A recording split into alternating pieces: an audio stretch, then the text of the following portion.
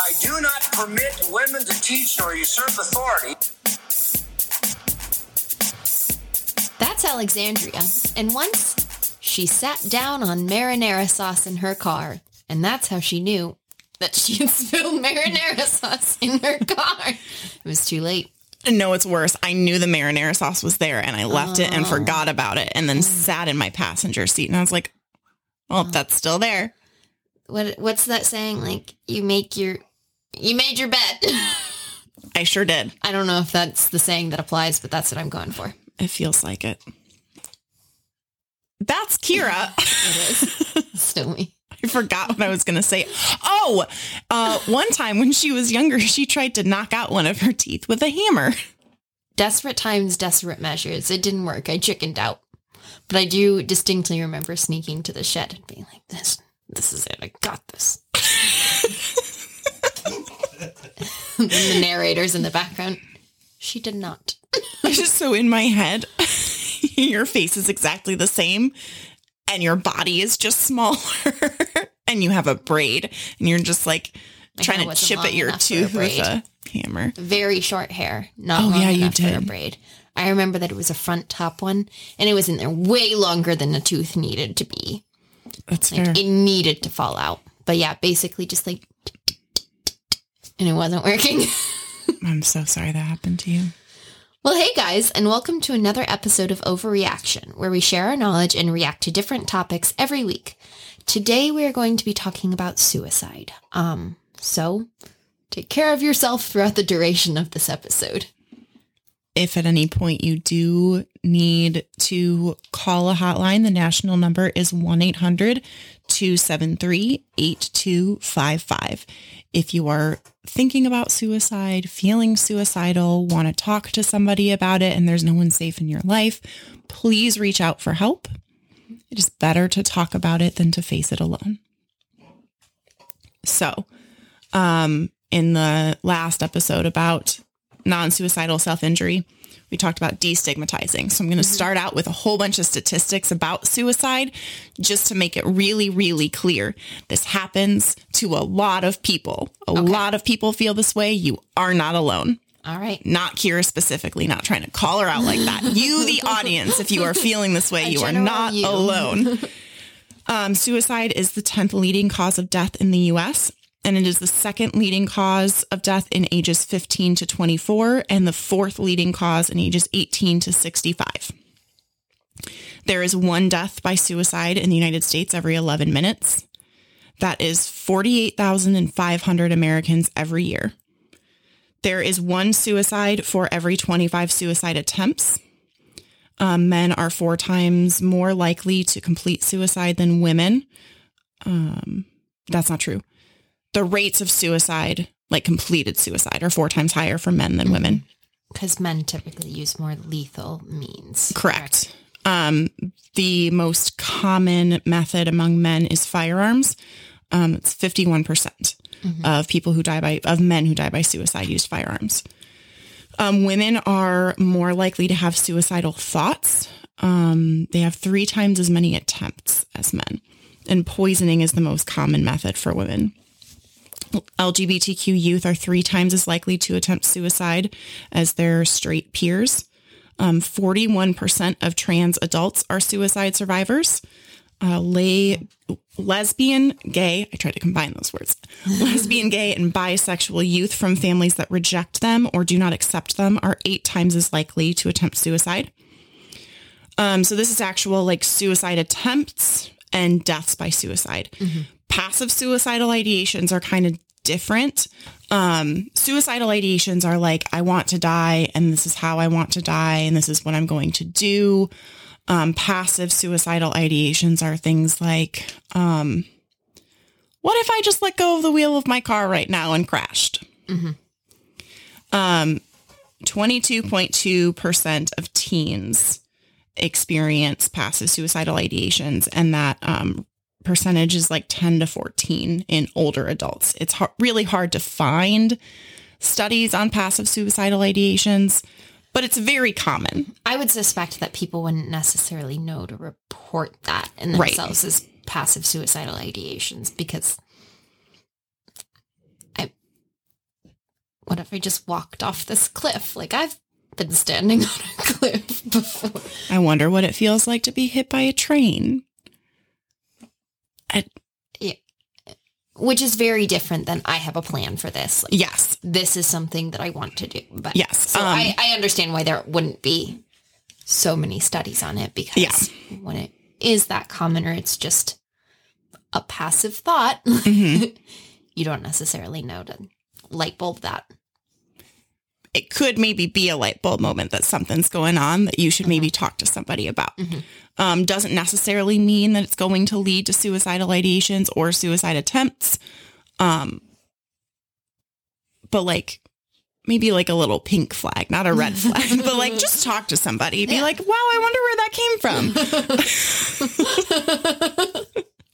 Find a friend like Kira and talk about it. Yeah. But it's very common. There's nothing to be ashamed about it. It's normal, not necessarily a sign of a healthy mental state. And if somebody comes to you with that pink flag, don't panic. Right. Yeah. And scare them. Yeah. No, it's totally different, because I've done the whole like, what if I just let go of the wheel of my car right now, especially on like one of those like rounding entrance ramps, like your car would just fly right off. I'm never going to do it. Yeah. But like, I've thought about it. If you came to me and were like, I had this thought, I'd be like, okay, thanks for sharing this with me. Are you going to do that? Yeah, absolutely. Yeah. I paid too much for that car. Just kidding. There's other reasons. Okay. So passive suicidal ideation, suicide attempts, common. So we've destigmatized it. Excellent. You are normal if you are feeling this way. Yes. So how we talk about suicide with people, use the word. Use the word suicide. If you are starting a conversation with someone that you are concerned is suicidal, or who has attempted suicide, or who you think might, or you just want to have a conversation about it in general, use the word. When someone dies by suicide, that's how we say it. They died by suicide. It's not committed suicide. It's not a crime. Died by suicide or completed suicide. Yep. Don't use the word selfish. Don't make it about you. So I actually wrote down, here's the thing, in my notebook, because I'm this serious about it. So here's the thing. I'm ready. It's not about wanting to die. Suicide is about being in so much pain that you see absolutely no other way out. That the only option you see in front of yourself to actually experience any type of relief is to just completely end your life. People who are suicidal are looking for a reason not to do it. So real quick, I'm not saying this just from like my own experience, or this is what I believe about suicide. I have been through a training on applied suicide intervention skills training. It's called ASSIST. It was an excellent training. Can be very triggering for people who have been suicidal. It was very intensive. It was multiple days. It was a lot of work, a lot of role playing. Oh. But that's one of the things that was like the basic of what we learned, is that like, especially if someone is reaching out for help, they don't want to do it. They just see no other way out. Like there's gotta be some other way out. So what you're doing is helping them find that, either a way out or a reason not to do it. So acknowledge that they've gone through something. So, okay, if you're trying to start the conversation. Sure. So you've noticed someone that you care about. Maybe they've gone through something recently, or they are seeming really distant, or they've pulled away a lot. Again, same signs as depression. Maybe acknowledge that they've gone through something. Ask if they want to talk about it. Tell them that it seems like there's something wrong. So You've started the conversation, and then you're just going to be direct. Use the word. Ask if they thought about suicide. If they say no, move on. Like if they're not talking about it, you don't need to talk about it. Still ask how they're feeling, because if they've been through something rough or it seems like they're having a hard time, still provide that same emotional support. Yeah. It's not like we only care if right. If they say yes, first step, safety. Ask if they have a plan. And then we're safety planning around the plan. So if it's, so men are more likely to use firearms. Do they have access to a gun? Is there a gun in their home? Do they know a lot of people with guns that they would have access to those firearms? If they do, who's a safe person who has a license to have a weapon in their home? Who can hold on to it? Where is a safe place we can put it? The further away you can put that method, especially a lethal method, the further away you can put it and the more steps it takes to get to it, the more times that person has to make the decision like, yes, this is what I want to do. Yeah. So move the guns, put them somewhere else. This is one of the reasons that I feel very strongly we do not need to have guns in homes. Yeah. No. Yeah. And especially in homes with teenagers. I've known a teenager who was very much suicidal. And the first question I asked their parents was, do you have guns? Like, seriously, actually, are there guns in this house? If there are, get rid of them. Put them somewhere else. I don't care why you have them. Put them somewhere else. Your teenager absolutely knows where they are and how to access them.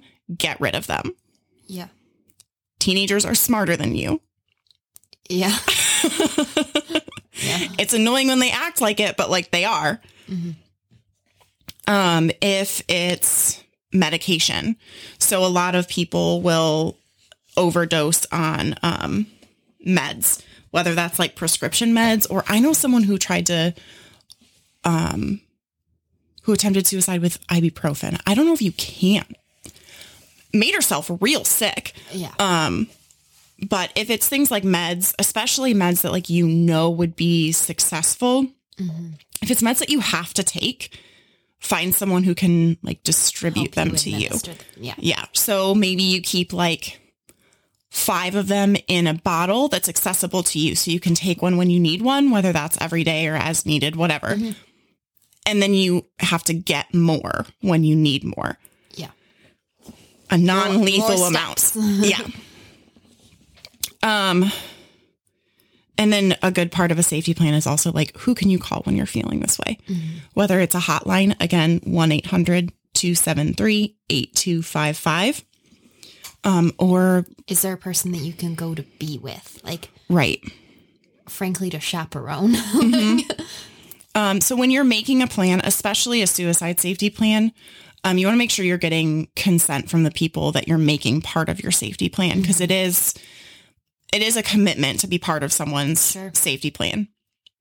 So you want to make sure you're not just like making this list of people that you know that maybe are going to show up. You want to know for sure, like, this is a safe person. They know what's going on. I'm going to feel safe with them, and they're going to know how to talk to me. So we are going to go through a little bit of this pamphlet that we will post pictures of. But I carry this in my wallet. I got it from the training that I did on suicide first aid. So the first thing, again, that we focus on is like, is this person, like, we're bringing suicide into the conversation. Yep. Is this person suicidal? Yes. Great. We move on to the next step. The next step is really actually listening. So I kind of skipped over that, went right to safety.